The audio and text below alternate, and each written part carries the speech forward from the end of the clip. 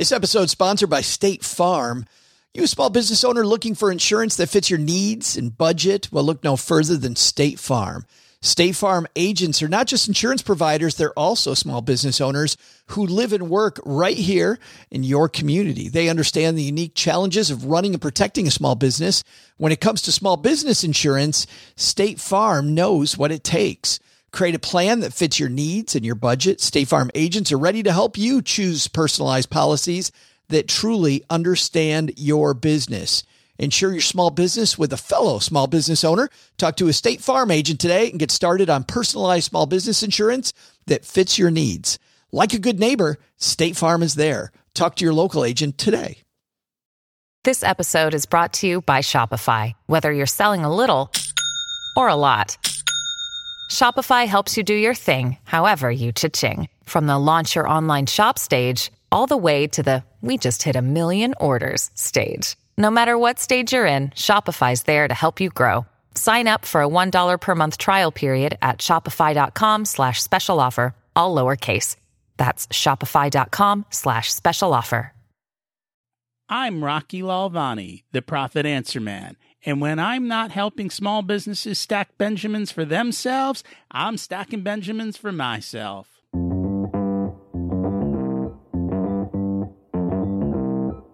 Live from Joe's mom's basement, it's the Stacking Benjamin Show.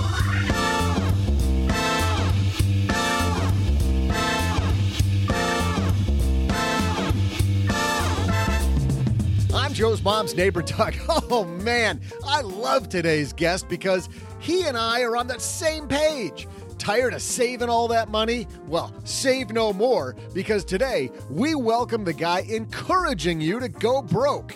Poker star and energy trader, Bill Perkins. What? Oh, that's not exactly his message. Whatever. How about this one? We all love free stuff, but are there any dangers of free when it comes to investments? I seriously doubt it, but we'll see. Today, we discuss your investments during today's headline segment. But don't worry, we'll surely still have time to toss out the Haven Lifeline, and I'll challenge your intellect with my one-of-a-kind and always free trivia. And now, two guys who are just here for Joe's mom's barbecue, Joe and O-G.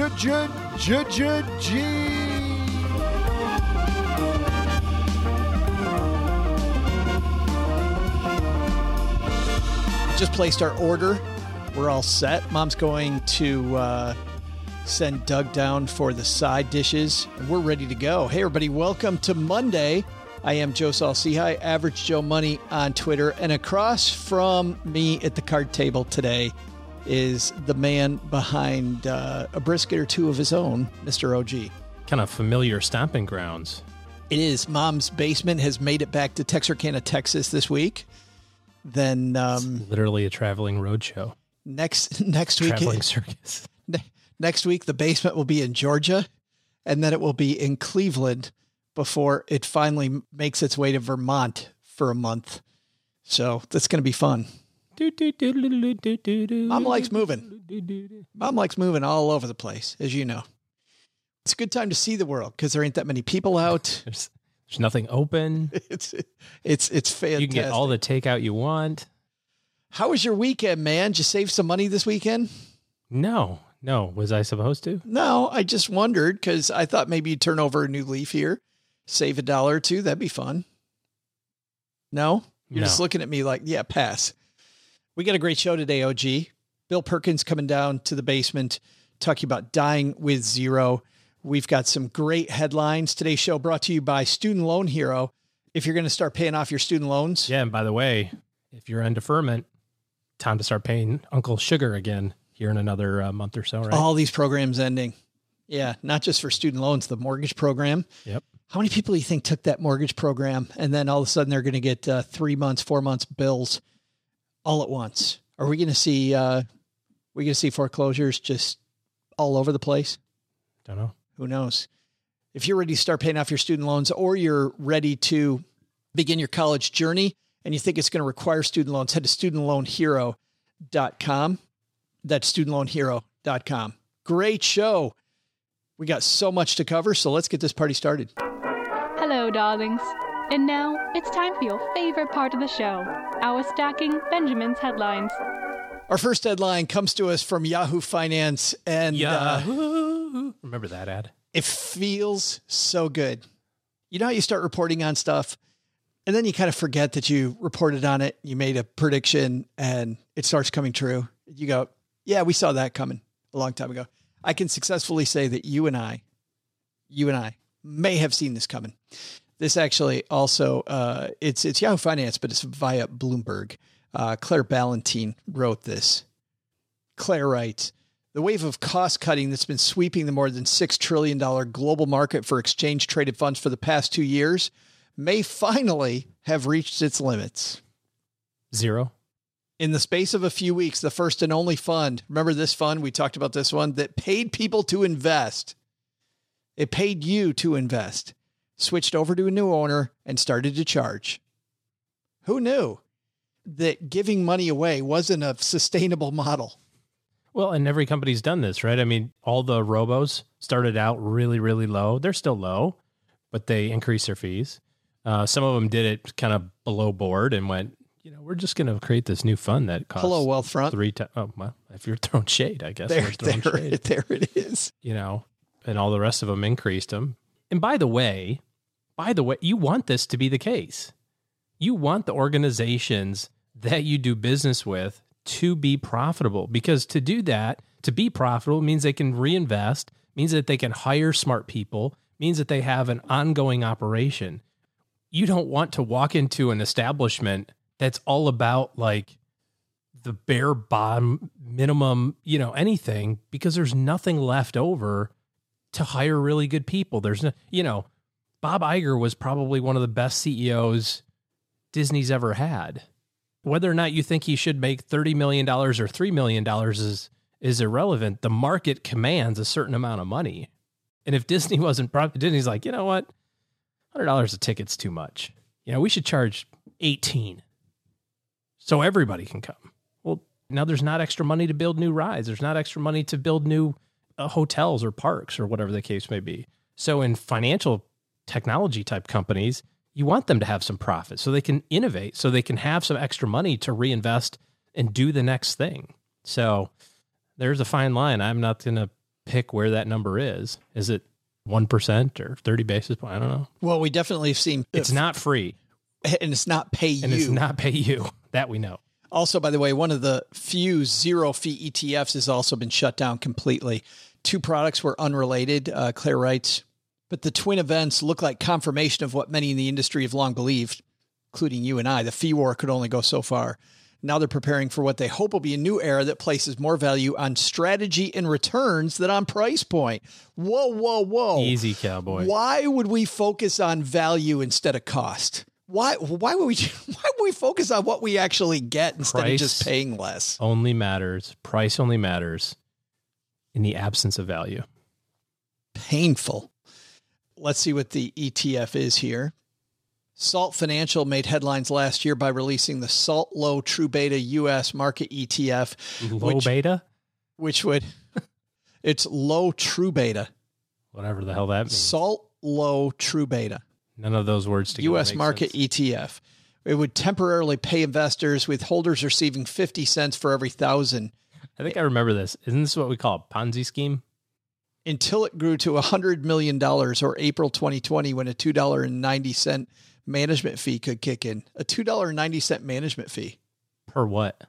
It must be per 1,000. So I'm going to give you money, and then at a certain threshold, then I'm going to start charging you money.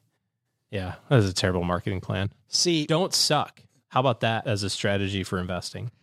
And so then you don't have to pay people to buy your crap. Everybody was just waiting for it to reach 100 million. How far did it get? 18. 12. Yeah. $12 million. Yeah. And how much of that was like startup money? The issuer announced last month that fund, along with another salt product, the Salt High True Beta US Market ETF, would be acquired by Pacer Advisors, which started charging the $2.90 fee in May and is currently down about 10% this year. Could you imagine being the person that put in the first 10 million, like the founding money, the 10 million that goes in. All right, Mr. Smith, now listen, you put in 10 million. We're going to give you $1.75. But it's my money, right? So you're just giving me my money. No. We're giving it to you. But out of what? It's out of our fees that we charge. We don't charge any fees. But if we did, we would pay you. So basically, you're just giving me my money back. That's one way to think about it, but not the correct way. I'd be thinking about it like it's a negative fee. Hey, look over there. Wait, are those dogs? No, it's dogs and ponies. Great news. And ponies. We're only 90 million away from you starting to pay us. I thought I was paying you. No, that's our money that we're giving back to you, that you gave to us. I also don't get this quote from the founder. Quote, this is Alfred Eskander, co-founder and president of Salt Financial. Even though it worked in the sense that it raised assets. I know that $12 million to most of us, like if I had $12 million, that would be a lot of money. It'd be just dial tone on the other end. Like there'd be just a cardboard cutout of Joe.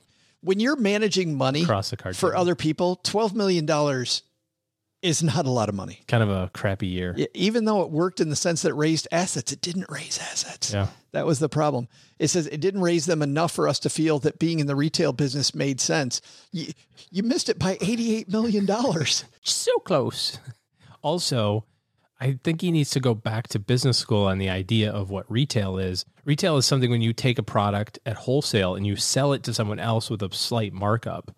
That's your retail markup. You don't pay people to buy groceries from you if you're Kroger. Hey, if you can come in and buy a pack of toilet paper, we'll give you 75 cents. Okay. How much are apples? Oh, if you buy apples from us, we'll give you $1.50. The apples are only 48 cents. Mm-hmm. Yeah. It's a great deal for us. It's hashtag retail. The other fun was in Australia. It was the Pinnacle A-Shares Dynamic Cash Management Fund.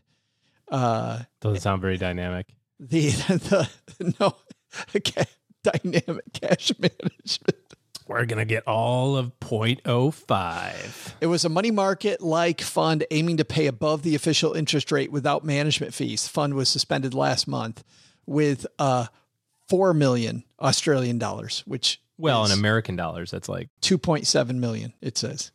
Well, less than a year after it launched. Ruined my joke, but maybe the salt guy should have just taken Australian money. Then he would have had 36 million. He would have been so close. I can't believe that free and giving money away are not good strategies. It's very strange. Not a sound retail.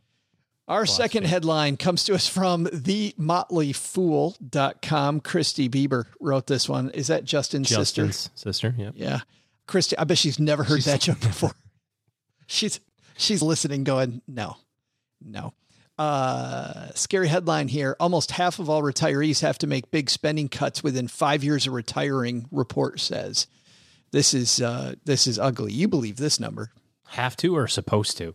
Running short of money, she writes, is the biggest fear of many retirees. Unfortunately, it can happen sooner than you think. In fact, this is where it comes from. According to the Consumer Financial Protection Bureau, only 51% of retirees who left work between 92 and 2014 had enough income to maintain the same spending level for 5 consecutive years.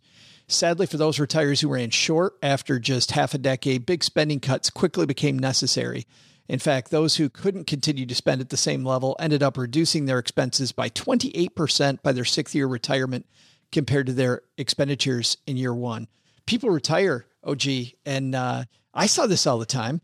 I would create a budget with my client getting ready to go into retirement, and we get halfway through year one and they go, I need a boat. I need a new car. I need to change around the inside of my house. I thought I'd redo my kitchen because I'm finally there all the time. Like you see these stories lately about everybody redoing their house right now, because now that I'm trapped in my house, I want it to look nice. That first year of retirement, such a change. What a tough time. Well, and that's also why you have to be very conservative on your spending plan. And I don't mean conservative in terms of like only spend a little bit. I mean, be conservative in terms of assuming that you're going to spend more than you are currently spending. And nobody's going to be financially, but nobody's going to retire and say, gosh, I can't wait to retire and live on half my income. That's, when you see those ballpark calculators, you only need 80% of your income to live on. I mean, even if you were saving 20% of your income, which, by the way, not a lot of people do, some do, maybe you can say you can live on 80% of your income. But we'd like to look at it from the perspective of saying, no, you're going to move right from the last day of work into the first day of retirement, and you're still going to go out to eat, and you're still going to travel, probably more, by the way, and you're still going to do all the same stuff that you do right now. Why would you do anything different? This is like the 30-year-old retiring to a tent with just a couple $100,000 that they've saved. Just because you can doesn't mean that you should. And it doesn't mean that you want to live that way forever. Yeah, you just don't know. But from the retirement perspective, as you're starting to think about that, if you're 10 years out from retirement, if you're 15 years out from retirement, I don't know, like if you're going to redo your kitchen, why don't you redo it now?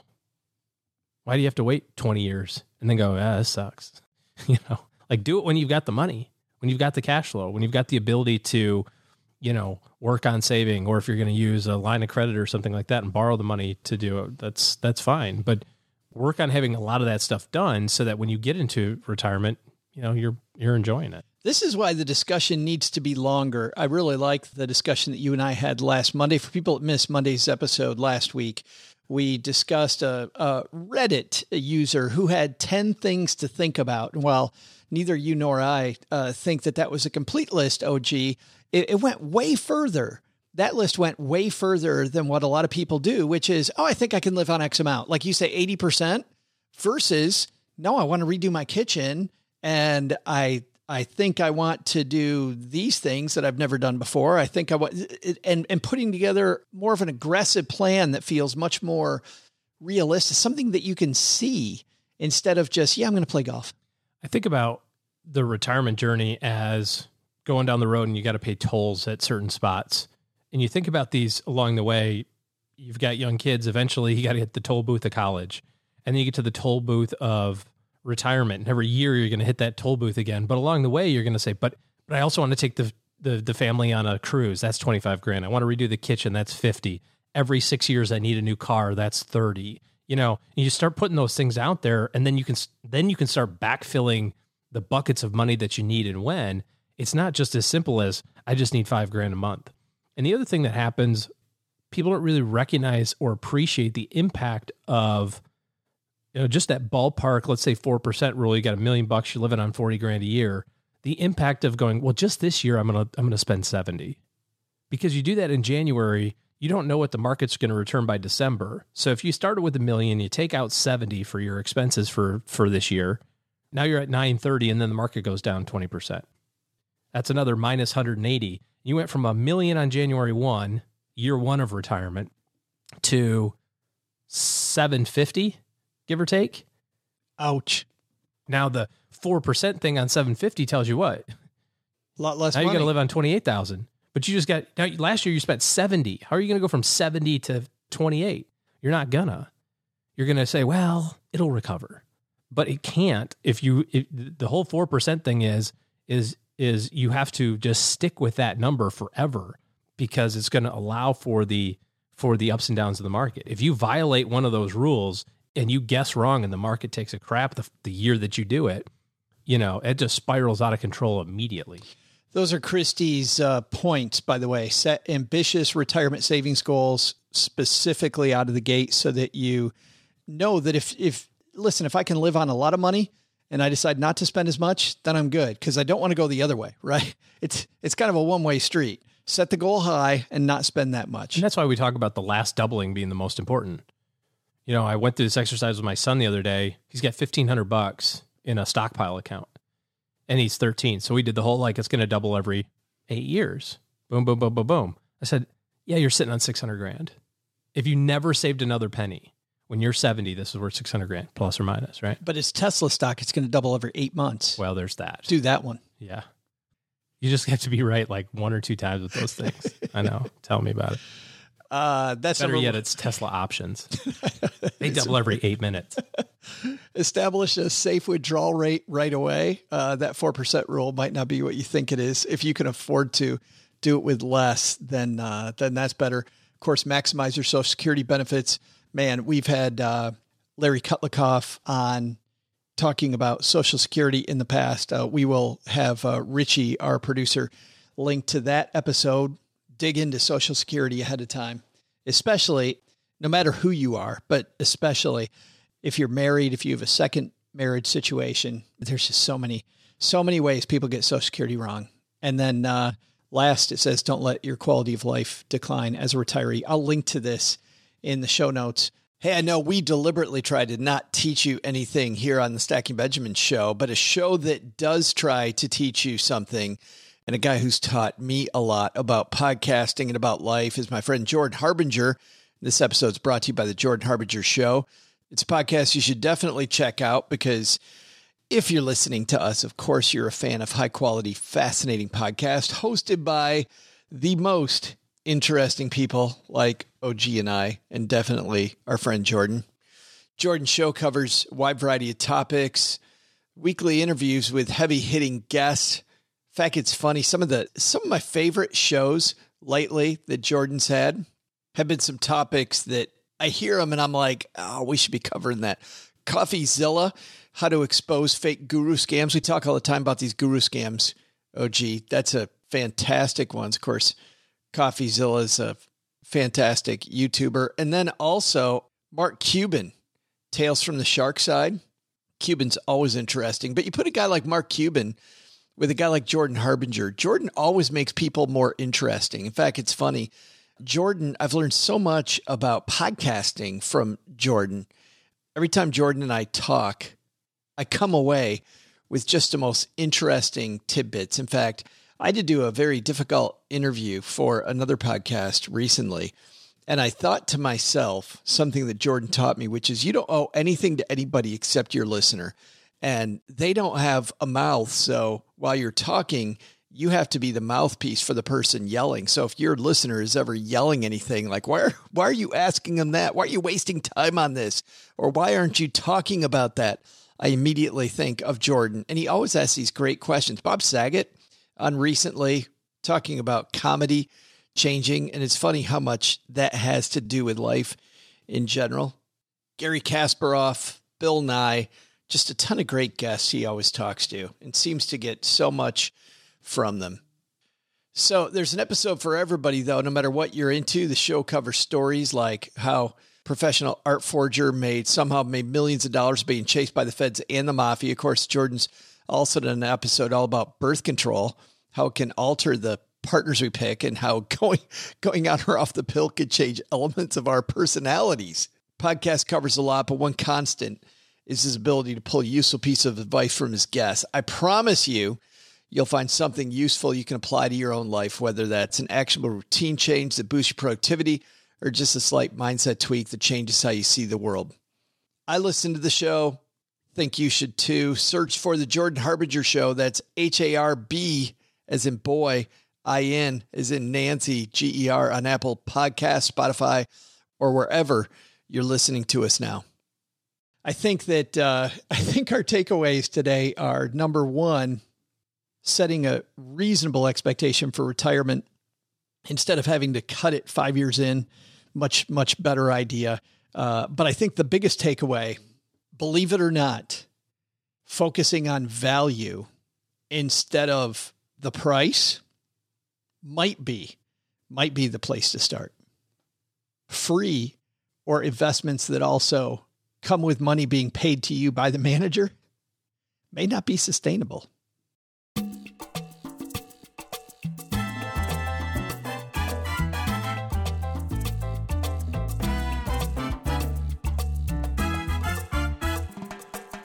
Bill Perkins lives in the U.S. Virgin Islands. You haven't been there. You've been to the Caymans, but never to the Virgin Islands. Correct.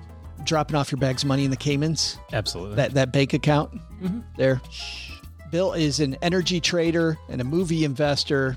But what I really like about Bill is that he sees everything he does as just an engine for personal growth. Isn't it amazing how some of these poker players, just no matter what they do, OG, it's all about personal growth. Like you see these people that retire early, and then you've got somebody like Bill who's like, yeah, I don't do this because it's my career. I do it because it's fun. I do it because what else would I do? Why would I do something else? Bill's the CEO of Brisa Max Holdings consulting service firm. He was called the last cowboy in a recent Wall Street Journal profile. And he also calls himself a Z-list celebrity because he's not famous enough to even make it to D-list. Well, you know, he's an A-list celebrity starting today, OG, because he's coming on with us. Very fun guy to talk to. You're about to hear Bill Perkins on My Dad's Shortwave Radio.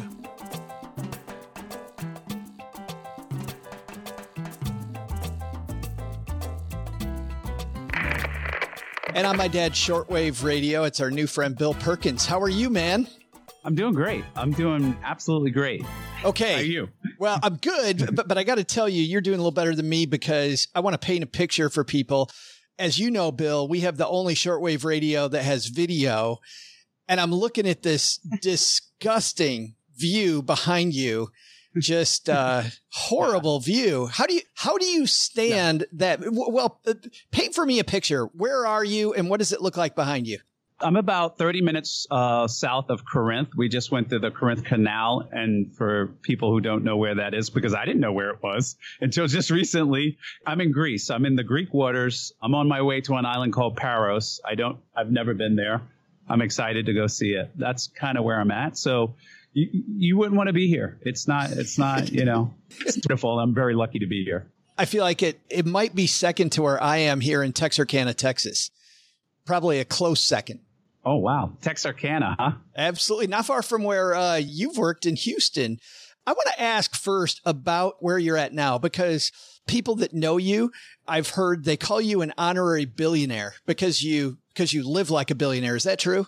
People think I'm a billionaire because I'm spending money like, you know, to them, it's going out of style, like I was going to die tomorrow. And I love to convert money into experiences.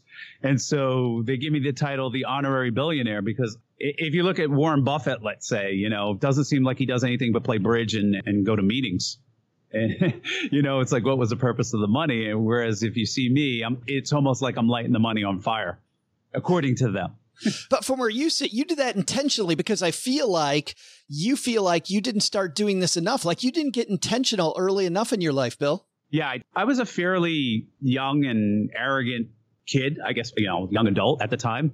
I thought to myself, that was great at first until my boss was like, are you an effing idiot?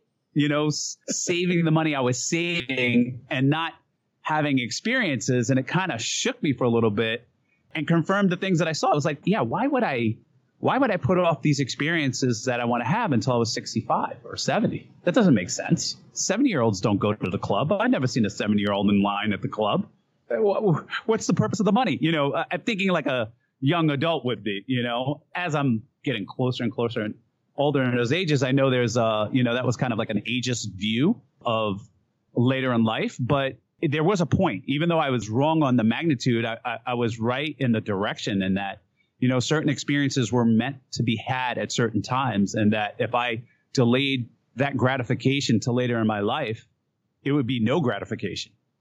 In fact, it's funny. You had that thrown in your face by your roommate. I mean, you're making barely any money. You're working on Wall Street. Your roommate takes off for Europe. What were you thinking at that time that he was doing? It sounds like you thought he was crazy. Yeah, I thought he was absolutely nuts. He actually borrowed money from a loan shark.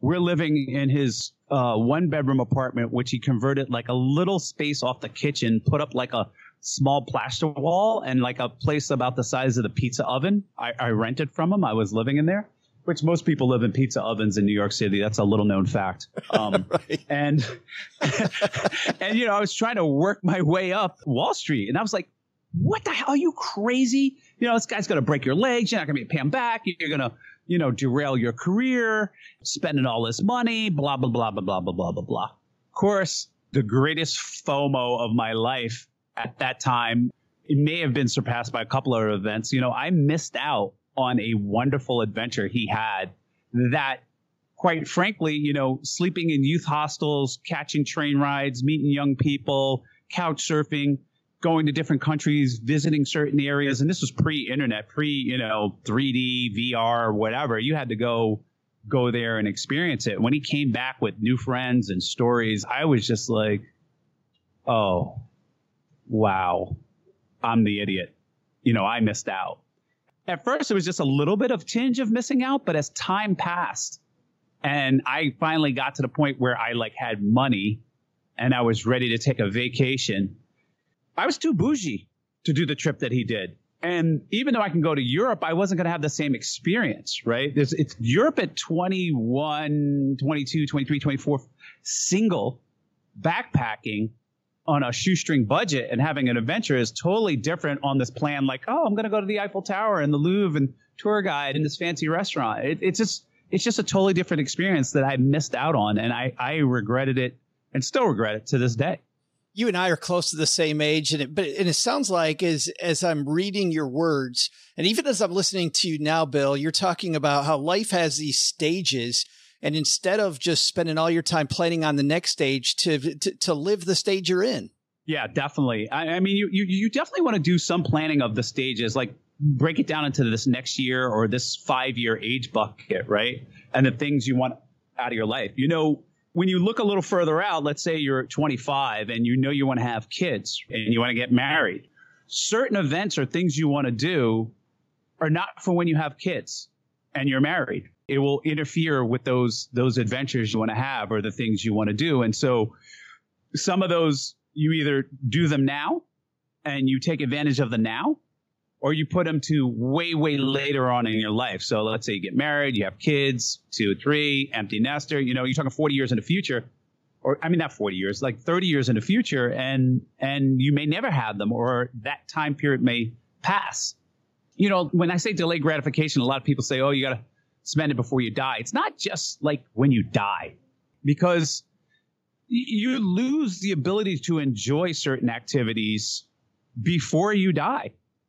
Health is a big one, right? As your health declines, the memories of me playing football are much greater than me playing football. If you watch me play football now, it'd be a disaster. I'd pull my hamstring after running 3 yards, So I have my memories right now give me greater pleasure of things I have done than actually doing them now. Your attitude changes. My rave days, glow sticks in a club, partying, I pretty much don't have the temperament for that anymore. I remember one time that it was a lot of fun. And I could take a simple example when tic-tac-toe was fascinating to you, or, hide and seek was fascinating to you. And as you go through life, more complex activities lose their luster to you. And on that note, you write a little bit about the FIRE movement, right? You're very familiar with the FIRE movement. And I feel like some of your book is a little anti-FIRE movement. And I know you're a big fan of Vicki Robin, but on the other side, I think what you're saying is, you and I both, Bill, see these people that are 27, 28 years old trying to give away all the fun today so that they can have this early retirement later. What do you say to those people? I mean, first of all, I love the FIRE guys, because the one thing they get right is they have an awareness of what they want. They kind of really check in, and they're not on autopilot per se with consumerism. I want the new shirt and the fancy car or whatever. What do I really want out of life? But they make their goal so much on early retirement, they forget to live. What they're doing is that, let's say the guy is going to retire at 40. That's his early retirement. Well, from 20 to 40, there are experiences that are meant just for 20 to 40. For each person, you might have these things you want to put in this time bucket, and this person might have these things in the time bucket. But to deprive yourself of those experiences is to deprive yourself of life and living. There is no jail cell you can construct that I want to go live in. Right. And basically, they're creating a jail for themselves. And then they're like, oh, when I'm 40, I'll get out of jail and I'll go live. And I'm like, well, you really missed out on this, and you're never going to get it back. Death is not the only arbiter of you can't do stuff anymore. Yeah. There are many, many time periods and breaks in your life that you can't do this anymore. Ask any guy who gets married who used to be single. Yeah, right. Right. Or woman. Right. Woman, I was going to say. Used to be single, any right? woman who used to be single. Yeah, absolutely. Yeah, exactly. Well, I'm not doing that anymore, So. You have a fantastic concept in your book that you call the memory dividend. I mean, you're an investor. You're presenting experience as if it's an investment. Can you explain this idea of a memory dividend? Yeah, definitely. I think it's one of the biggest concepts in the book. And I want to give a little context. When you invest your money and you're saving money, you're getting a return on that money in order to delay gratification for an experience. The first experience that you're saving for is survival. Then after you've saved for survival, like the day you're not going to work and you're going to live off in it, you're saving for experiences that you want to have in the future. It could be, I want to go on a Carnival cruise when I'm 65 or whatever it is, but it's for fun stuff that you picked out that you want to do. It could be charitable. It could be anything. I'm using experience in the broadest sense. And so these experiences give you pleasure, right? When you go on a vacation or you go to your daughter's recital, etc. But not only do you get pleasure from the actual experience, you get pleasure from the memory of that experience and the recall of that experience. Anybody who's hit a home run, anybody who's had a first kiss, anybody who's gone on a vacation. And not only do you get experiences when you recall them, when you discuss those experiences, they compound, right? You're creating a new experience, right? I went on safari and I saw this elephant and then he chased us and blah, blah, blah. People are listening. You're laughing. You're creating a new experience of connecting with your friends and telling a story. So even after you're too old to actually do said experience, for me playing football or running very fast, I'm able to recall the memory of the experiences of me playing football and I get pleasure out of them. And so with money in the bank, you only get so many withdrawals. You'll get your interest rate, you get so many withdrawals and you run out.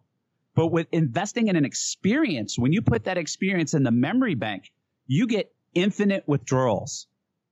And you have the potential for infinite compounding. So, I tell people invest in experiences because, people have this idea, I'm going to retire on this money. And I'm like, no, you're not. The data shows that that's not what's going to happen. Most people, as they age, they do less and less. They spend less and less, and they create less and less experiences. The data is very clear on that. And what they really retire on is their memories. So when people say, oh, what are you doing on this trip? I'm like, I'm investing in my retirement. Yeah. You have a story that's the converse of this. I think it's the anti-Bill Perkins. A friend of yours, John Arnold, who's a guy that maybe some people here know. Tell John's story, because I think you make a great point there too, Bill. John and I, he started his hedge fund and I went to go work with him. And John was like, hey, when I get to, I think it was 10 million. I think it was 15 million because that's the price you could buy a certain jet he wanted to have, et cetera.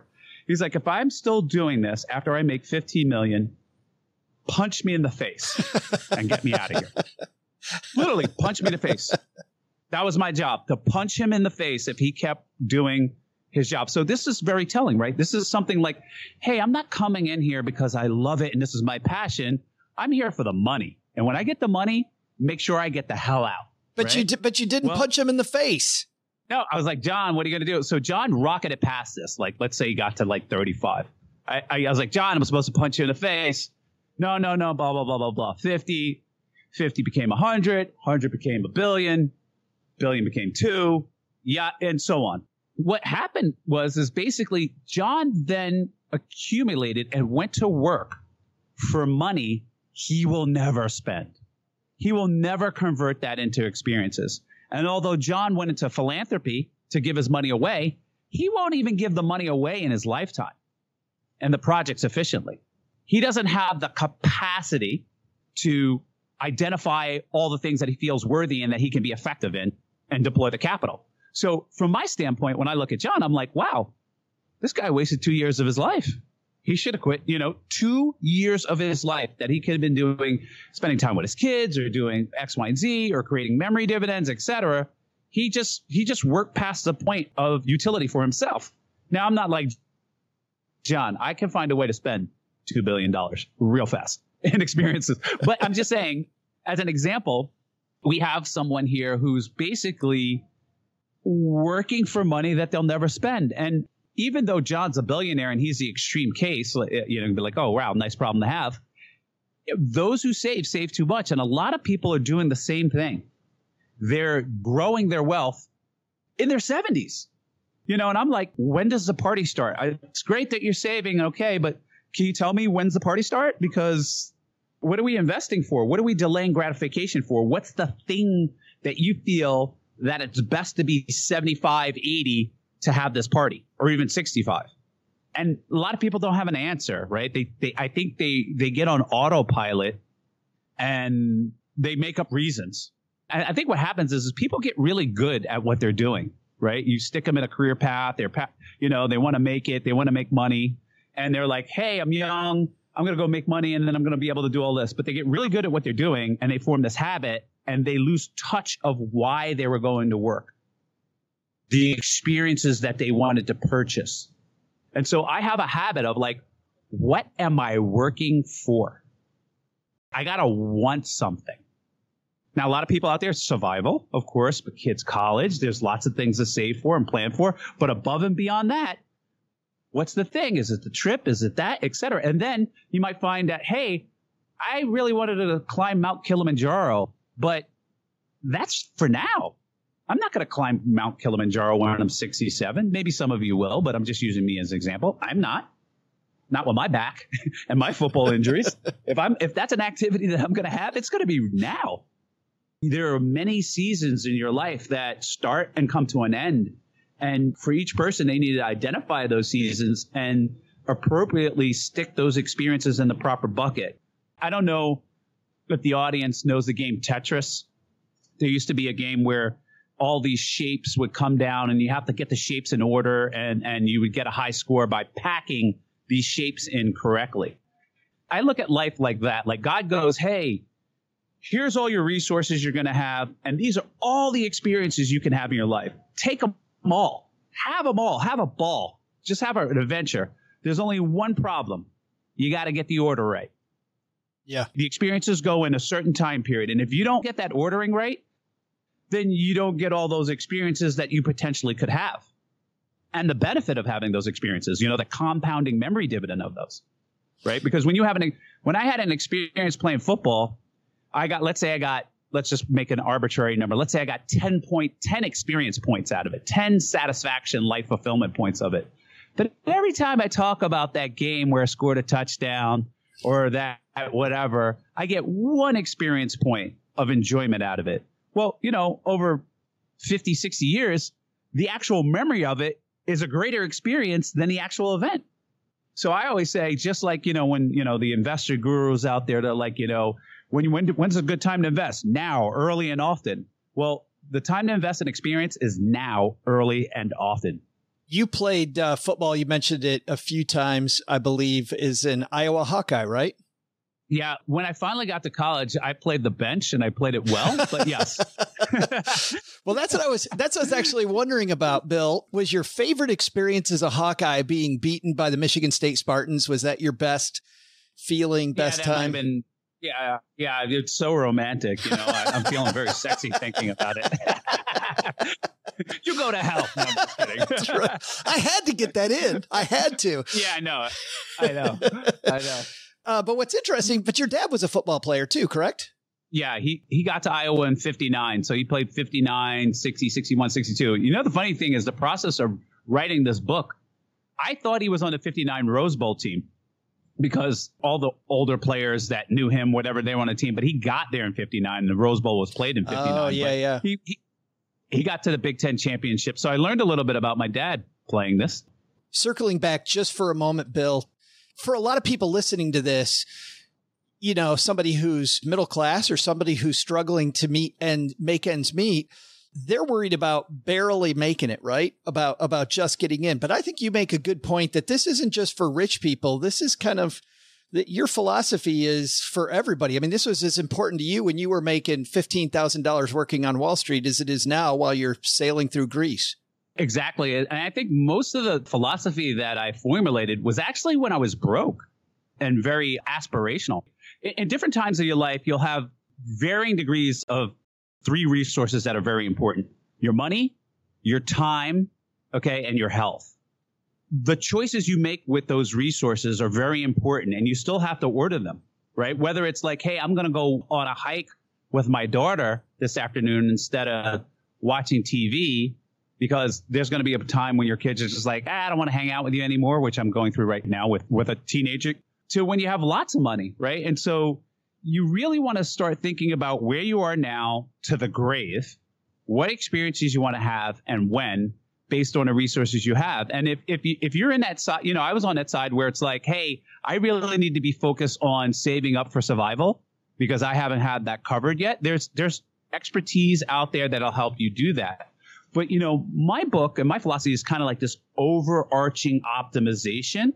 Within there's sub-optimizations. Like if you're at the side of the coin where you're struggling and you need a little of the fire movement in your life because you're over-consuming on material things, or you need to save a little bit better, or you need to, optimize, there are books out for that, and there's strategies for that. But mine is more of a 10,000-foot overview of your entire life on how to get the most out of it, to make sure that while you're doing these strategies of surviving or thriving or spending, that you're doing it in the least wasteful way possible. And the waste I'm talking about is of your life, the hours of your life. How does poker fit into your overall worldview? Poker is a great social game. I mean, there are a lot of games. I love chess as well. But poker mimics life in many ways. It's risk-taking. There's math and calculation.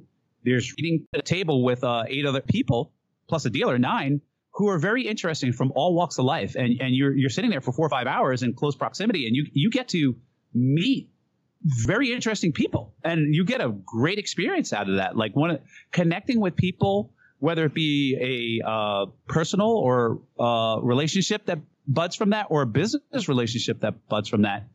It's the stuff of life, and I really enjoy it, while I'm also sharpening my mental skills playing a game of poker.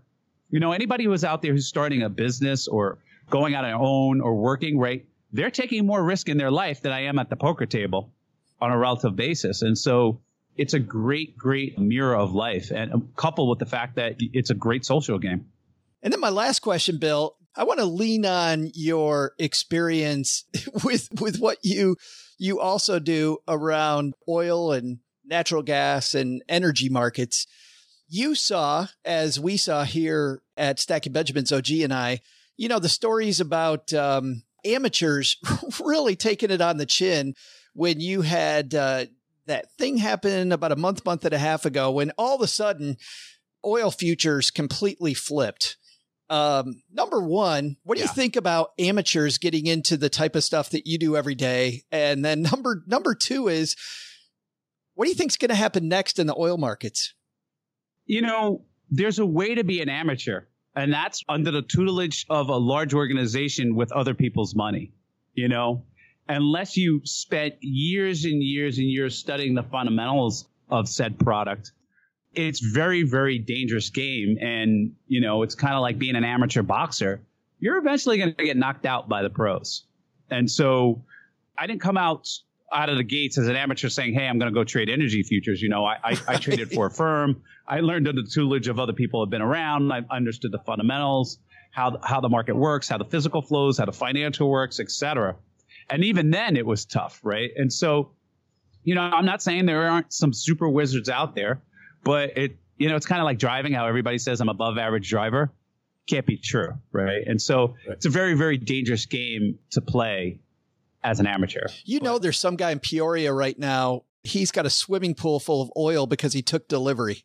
Yeah. It's crazy. Like, not understanding the mechanics of like a lot of people got hurt not understanding the mechanics that the futures could actually go negative, about liquidity, understanding the liquidity of the market, because it really shouldn't have gone negative, but there was a perfect setup for a low liquidity liquidation, people having to get out and then, getting blown out. I've seen it to the upside in natural gas. There was a firm called optionsellers.com, and they were true to their word. They sold options, and a lot of people put money into selling options, and then they didn't realize that they could lose more than the money that they had in their account with them. Oh. And so it was a very, very painful lesson for them in commodities and the volatility there. And, hey, I'm not one to piss on anybody's dreams. I just here to point out the risk reward. And I think that a lot of people are like, what should I invest in? What should I invest in? I always say invest in yourself. Something that you can learn your education and do well at. I think punting off in commodities as an amateur is not really investing yourself. It's gambling, you know? Yeah. Yeah. The book is called Die with Zero, Getting All You Can from Your Money and Your Life, Bill. It's available everywhere, I assume. Everywhere. At least everywhere online. Online is everywhere. So it's definitely in your Barnes and Nobles, your Amazons, your independent bookstores. Shout out to those independents out there that I don't know the names, but I hope you guys sell my book like mad. If you want it, you should be able to get it. Well, I feel bad for you, brother, having to endure the Greek Isles right now. Good luck with that. It just sounds absolutely horrible. I would like thoughts and prayers, please. Thoughts and prayers.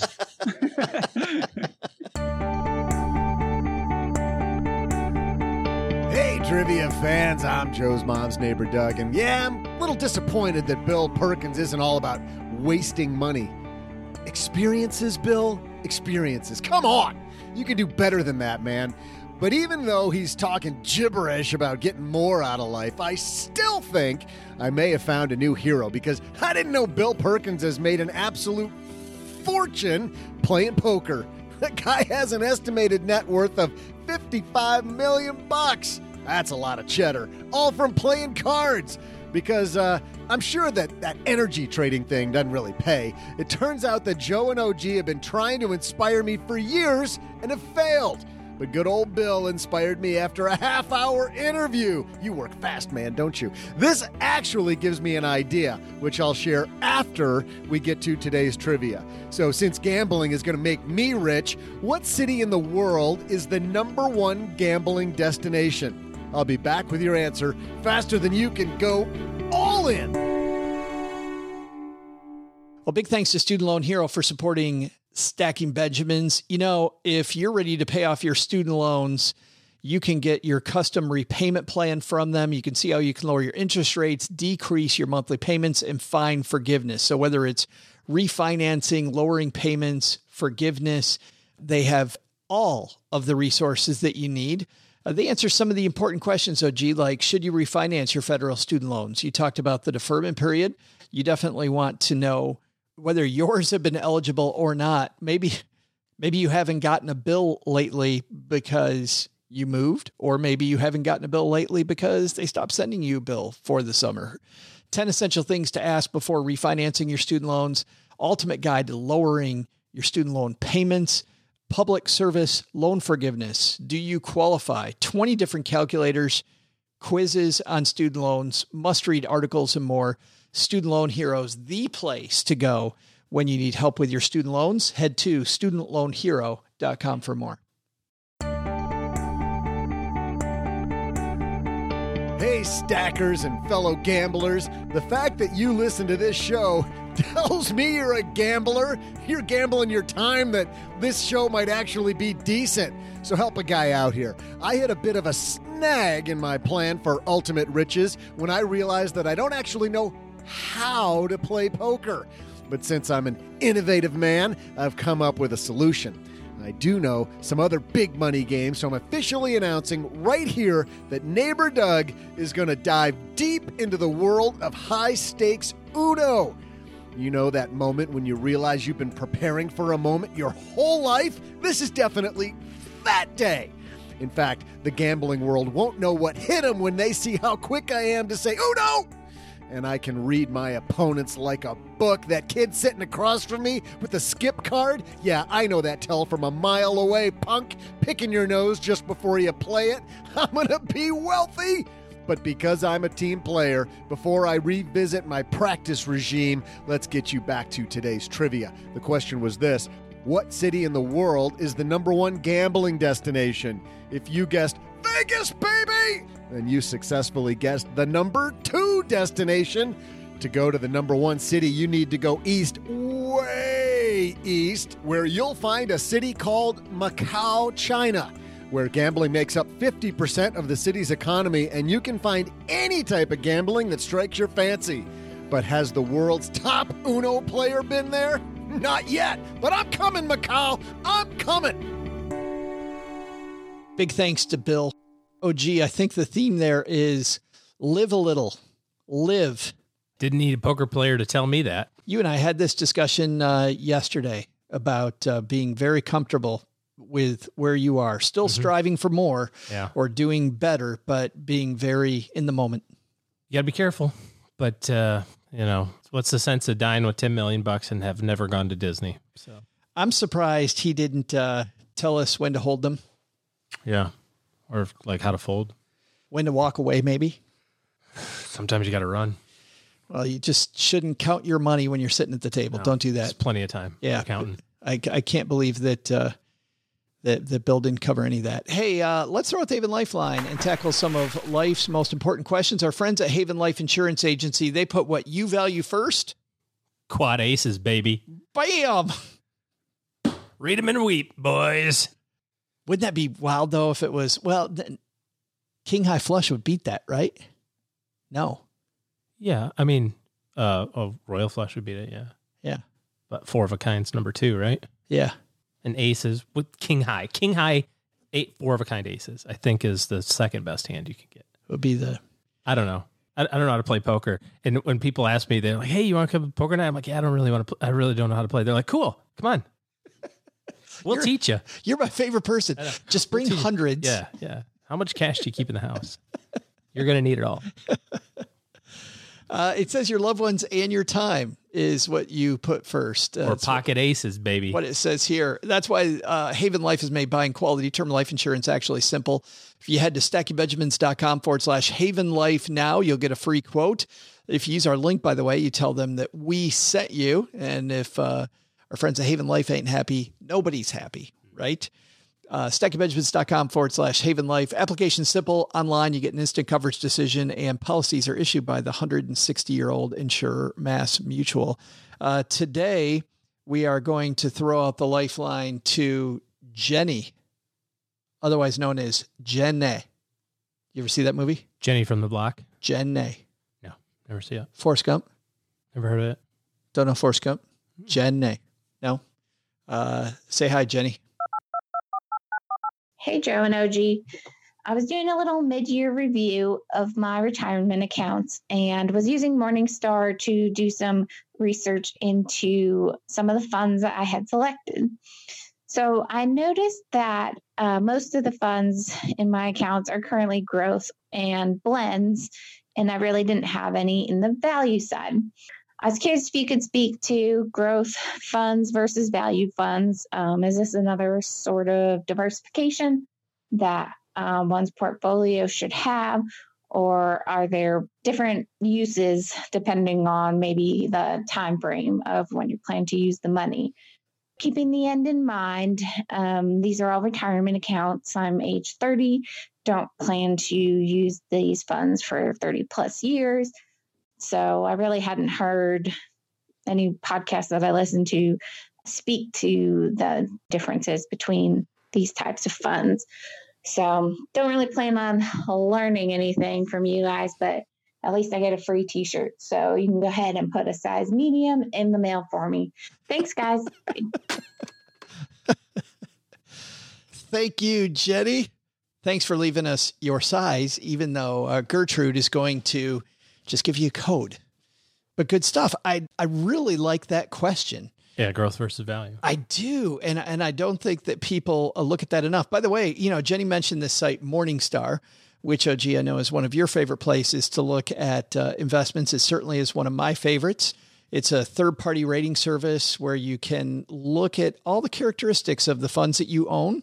And at first, it's a little tough, like getting what the heck am I really looking at? The one thing I would tell people to do, make sure you don't pay a lot of attention to the star ranking. Morningstar has a system where they grade your fund on 1 star to 5 stars. They look backward and go, this one did really good. 5 stars. Yeah, exactly. Although, if it says 1 star or 2 stars, I may go, what's wrong with this fund? Don't be a contrarian at that point. Yeah, no. But I would look at what, you can look at the fees. If it's actively managed, you can look at your manager. You can look at the fund versus, like she said, she noticed when she looked at Morningstar, most of her funds are in the growth area versus the value area. And by the way, Morningstar looks at two different things. They look at whether it's growth, a blend, or value. That would be three different things. Two, and a blend of the two in the middle was what I meant. Okay. But you're right. It is, I guess, three then. Interesting story. The guy who created the Morningstar style boxes, which of course now we all just think about as a requirement for diversification, did it on a napkin and was just like doodling. Like, I wonder how we can divvy these things out. Like it was not meant for anything. It's a great idea though. Yeah. It's a fantastic idea. And then the other way people look at investments is, are they large companies, mid-size, or small, which is what he did. So he created this thing. It looks like a Rubik's Cube. Imagine those on two axes. But anyway, let's talk about growth versus value, OG. How are those different, first of all? Well, the way that I think about this is up-and-coming companies versus well-established companies. It's probably pretty simplistic. I know that somebody's going to write in and go, actually, the definition of value is a lower price to book. I get it. I'm telling the story. Dude, back off. Person you made up for this. Yeah. Listen, chump. Aggressive person you made up for this. Yeah. So I would think about like Apple is a growth company. Tesla is a growth company. General Motors, I would put them in the value company. I don't know if they are, but like I'm just thinking like Johnson & Johnson, value company. Been around a long time, well-established systems and products and solutions for customers. You don't think of J&J as like the go fasters. You know what I mean? So that's how I kind of divvy it up. And if you're thinking about this from the perspective of those boxes, so we're talking about Morningstar, and you could think about 3 columns and 3 rows, and they intersect. So you've got 9 different boxes. I'm only concerned with the outside boxes. Large growth and large value, small growth and small value. Mid-sized companies are the same thing as small companies. Like when you look at the correlation, the performance, how do mid-sized companies do compared to small-sized companies? They do the exact same. So if you have a mid-sized growth company and a small growth company, you got the same thing, one and the same. It's not going to provide any sort of diversification benefit. So I exclude that altogether. But if you look at how does a large growth company do versus a small value company, there's going to be some disparity. One's going to ebb when the other one flows. One's going to be up and the other one's going to be down. So there's some diversification effect there. What's happened lately is all of the performance has come from large U.S. growth. So when you look at the last decade of performance, and heck, you can look at the last 10 weeks of performance, what's done well? The NASDAQ, growth tech companies, like these large U.S. companies that are growing like gangbusters are leading the pack. And so other areas aren't performing as well. But that's the idea with diversification, by the way. You just never know in advance if small value is going to beat large growth or is small growth going to beat large value. You don't have any idea. So it's a good idea to have, some in each. What percentage is appropriate? Like how much should I have in large versus small? That's up for you to decide. But I would say that the vast majority of our country's economy, which is kind of what you're investing in, right? The vast majority of that is represented by large U.S. companies. So if I were investing, I would say the preponderance of my money is going to be on the large side versus the small side. I'm going to have small things. I'm going to have small-sized investments or small company investments, growth, and value for diversification purposes, but I wouldn't split it like 50-50. I would be a little bit more tilted toward the large side. But if I'm looking at a company and I'm a growth investor versus a value investor, I think I just look at the same company differently. Let's say, Jenny, that you have a bakery. And if I'm a growth investor, what I care about most is, are you going to be adding more stores? Are you going to be expanding? Mm-hmm. Are you going to expand your offerings? Like, are you going to take over the world? That's what a growth investor is worried about. Are you going to take over the world? A value investor is not worried about any of that. Value investor worries about, if we sold off your company for parts, if we just dismantled it today, can I get more money for it than what the price is that's being offered. Yeah. Or are you going to make sure you pay me my dividend every quarter pretty consistently? And as an example, as Cheryl and I go around looking at houses, you can see there's two distinctly different neighborhoods. There is a neighborhood that I may pay a little more for, but it's in the hot rising neighborhood, right? Versus there's a house in a neighborhood where it looks like, the neighborhood is coming back to life. And I can buy a house there that is undervalued today and maybe put a little work into it and rehab the house. You look at people that flip houses, they're value investors, right? Yeah. They're flipping houses versus somebody who's building in the new neighborhood, hot new neighborhood, hoping to get the huge home run. So the interesting thing that we're seeing now is because there's been such a long consistency of large U.S. growth companies leading the pack, that's starting to tilt everybody's portfolio because that's the thing that's growing. Last year, 2019, the S&P was up 29%. Mostly it was due to Microsoft, Apple, Google, Facebook, and Netflix, right? All technology companies, all US. So that part of your portfolio goes up 30%, while something else maybe went only up 5%. You're going to have a larger weighting in that. And now do that for 10 straight years. And you get conversations from people about like, why do we even have this small company stuff? It's not doing anything. Like, I want to put all my money in Tesla. Like, that's doing it. Why do we even have international investments? They're sucking wind way back there. U.S. has lapped them 10 times already. And it's true. But by the same token, if you look at performance over time, or if you look at areas of the world or in the U.S. of the economy, small versus large, you'll see there's no predictable pattern to that. There's just as many times that value beats growth as growth beats value. Yeah, in fact, actually more times. Well, I was going to say, before this last decade run-up, OG, I remember seeing statistics of, people out there listening. So which one's better? Which one should I invest in? Before this 10-year run-up, over a 30-year period of time, you sliced it different ways.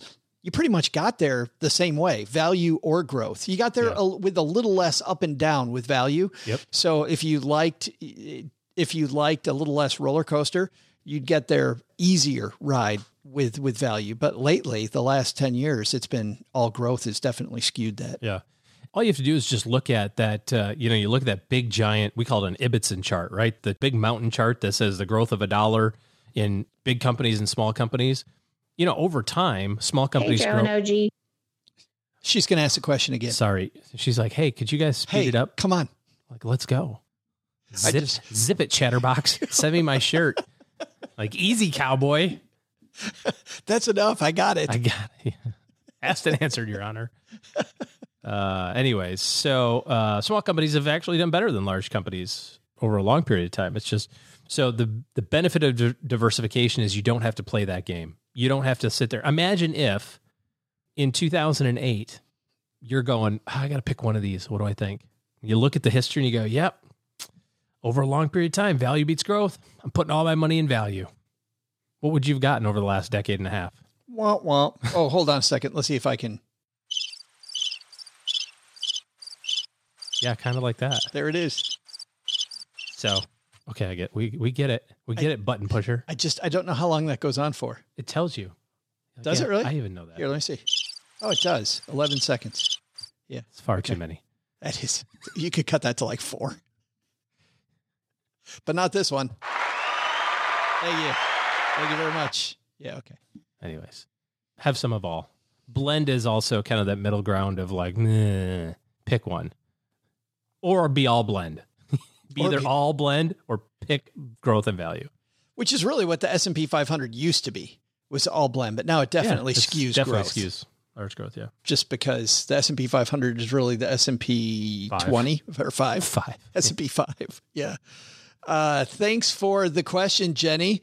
You got a question for us? Be like Jenny. It's super easy to ask a question. We have some fun answering it, especially when it's one like that, Jenny, that we don't get to answer often. And Mom's friend Gertrude is going to send Jenny a T-shirt as a thank you for being brave enough to ask a question. All right, that's going to do it for today. Hey, Doug's going to do most of the thanking, but we do have to say a big thanks to you for hanging out with us today. I know that there's a lot of podcasts out there. You can tell I've been on airplanes lately. There's a lot of choices for your airline travel. Thank you for flying Delta, which I will always say over fly American. You're going to die on that hill. I'm going to die on that hill. You mean, don't do the American Airlines rant again, Joe? Is that what you're trying to say? No, it's okay. Also, big thanks here to people that have even taken more time and they've left us a review, because that shows people what they're getting into. 5 stars here from Castell. And Castell, by the way, Mom has put this review on the refrigerator. Normally that would be for the Bridge Club to come by, and she pretends not to point at it. But when she FaceTimes now for the Bridge Club. Now she always FaceTimes and has it right behind her there. Castell writes, I was reluctant to listen to a money show, but my wife introduced me to this, and I like the engaging banter between the host and the other participants. It's a funny show where you learn important money info, though you don't realize it. My kind of show, Rich. That's the plan, baby. Castell's name is really Rich. How about that? I bet Castell is richer because he listens to Stacking Benjamins. It's guaranteed, actually. I'm sure. TM. Guaranteed is the trademark. It's not really guaranteed. Exactly. Guaranteed, your experience may vary. Guaranteed to have a varying experience. Yeah. And lastly, but not leastly, we've slid into the second half of the year. Oh, gee, where did the first half of the year go? It was all Wednesdays. The first half of the year, nothing happened except we had a pandemic, Australian wildfires, murder hornets. I sold almost all my possessions and my house.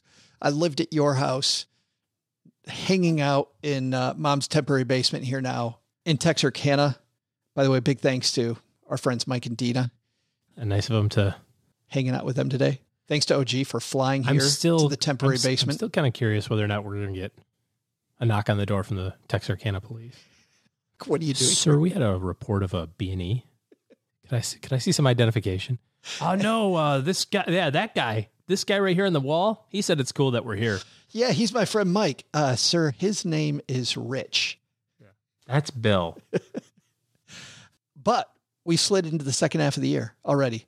So if the first half of the year eluded you and you still have not done your financial plan the way that you should have, maybe it's time for better help in your corner. OG and his team are taking new clients. Somebody wrote me today, by the way, on the website and said, hey, I've been listening to your show for 6 months. I need a financial planner. What's the process? This is the process, people. Here it is. You go to stackingbenjamins.com/OG to get in on him and his team's calendar. Don't let the second half of the year go by like the first half of the year did. All right, that's going to do it for today. Doug, you've got it from here, man. What should we have learned today? Hang on, Joe. I just got to sort my Uno hand here to that. And then, okay. Hey, so what should we have learned today? First, take this difficult lesson. It turns out that sometimes we need a reminder that free and best aren't always the same. Who knew? Second, take a lesson from that great gambler, Bill Perkins. It's important to plan for long-term goals, but you don't need to sacrifice living today for saving for retirement later. Life has seasons, and a great approach is to live in the season you're in. You'll get those memory dividends flowing in no time. But the big takeaway? Upon further research, turns out there's not a big gambling market for Uno. Are you kidding me? No big sweaty draw 4 moments? That'd be television gold. But even better news, I guess that makes me the undisputed World Uno champ. World Uno champ. Right here. And you knew me before all this fame. Special thanks to Bill Perkins for coming down to the basement and talking about enjoyment today. You can check out his new book, Die with Zero, Getting All You Can from Your Money and Your Life.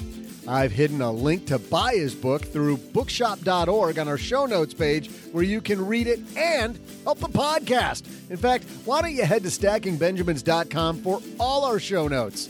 Bet you haven't heard that before. You're welcome. This show is created by Joe Saul-Sehy, produced by Richie Rutter-Reese, and engineered by the amazing Steve Stewart. Online, visit us on Twitter at SBenjaminsCast or on our Facebook page. I'm Joe's mom's neighbor, Doug, and I'm a lot deeper than you realize. In fact, sometimes I just stand in front of my mirror and reflect. SB Podcasts may receive payment on the show from sponsors and guests in the form of books, giveaway items, discounts, or other remunerations. That's a big word. There's no way you take advice from these dorks, but like Joe's mom always says, don't take advice from people you don't know. This show is for entertainment purposes only, and before making any financial decisions, consult with a real financial advisor.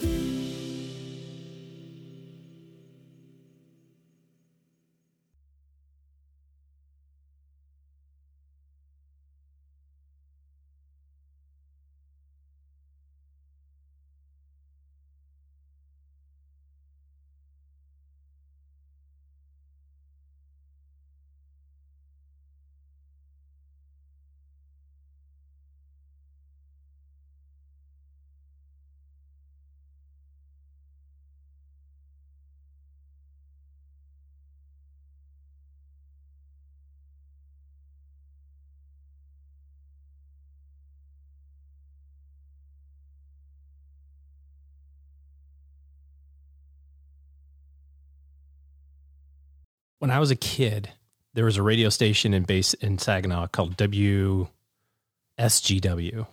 WSGW 790 AM. Kind of like a WJR, but not as cool or upscale. Yeah. as WJR. So it was AM. Yeah. But my dad always listened to it. But they had like an ongoing thing for, however long it took, right? So there's a contest. So they would pick a city in the United States, and then you would call in and go like, you got one question. Is it east of the Mississippi or west? West. And so, so you listen to it and you're just winding it down. Like, did Abraham Lincoln build a house there? They did that. They did that WKZO, Kalamazoo. Maybe. Yeah. And so like, it took like 6 months to narrow it down to like this area. And it's like, is it Blytheville, Arkansas? They're like, yeah, it's just, and you won like all this shit for finally getting it, so we got to do something like that. Dude. We should totally do that. Yeah. We're going to do that. Yeah. Welcome to the after show, by the way, everybody. Steve got to beep out a couple things on the after show. We're totally going to do that. Okay. We are going to do that. You didn't know it was going to be the after show, did you? I didn't. I would have not sworn as much, but it's just who I am. But oozes. It's just who I am. It oozes out of me. Don't hate me for who I am. I am who I am. That's coming up. We're going to do that. So yeah, look for that starting. What do you think? Maybe that's good. Like well, we have September. We'll start that the 1st of September. We have the Friday thing with the contributors, the Friday game. So we need a good Monday, Wednesday game for everybody. And yeah, people call in and they get one question. It's going to take a long time. That's great. But are we going to do a place, or we should do like a financial thing? Nah, it's got to be a place. It's got to be a place. Yeah. Maybe it's a place that has something to do with money. They got to figure out. Like what it has to do with what. I think you're giving away maybe too many clues right out of the gate. I got to shut my mouth. Shut it, dude. Got a whole bag of. Yeah, I got a whole bag. Well, Stackers, the show might be over, but the celebrations are just beginning because it is Military Appreciation Month, and I want to celebrate people like my brother-in-law, Eric, who is such a giving person. Eric will do just anything for you. And as a Marine, you can see that his time in the military taught him to be a guy who gives to his community, gives to his family, and is always there when you need them. This Military Appreciation Month, Navy Federal Credit Union wants to celebrate members like Eric who go above and beyond. Navy Federal offers member-only exclusive rates, discounts, and tools to empower their members and help them reach their goals. Navy Federal's employees are part of the community they serve. Many of them are military family members, reservists, or veterans, and all branches of the military, veterans, DOD employees, and their families are eligible for Navy Federal membership. In fact, there are so many resources on the Navy Federal website, resources like Best Cities After Service to help veterans transition to civilian life, and Best Careers for Military Spouses to support military families. Visit NavyFederal.org/celebrate, and you'll see all of their Military Appreciation Month offers and other Navy Federal offers. Navy Federal is insured by NCUA, Equal Housing Lender.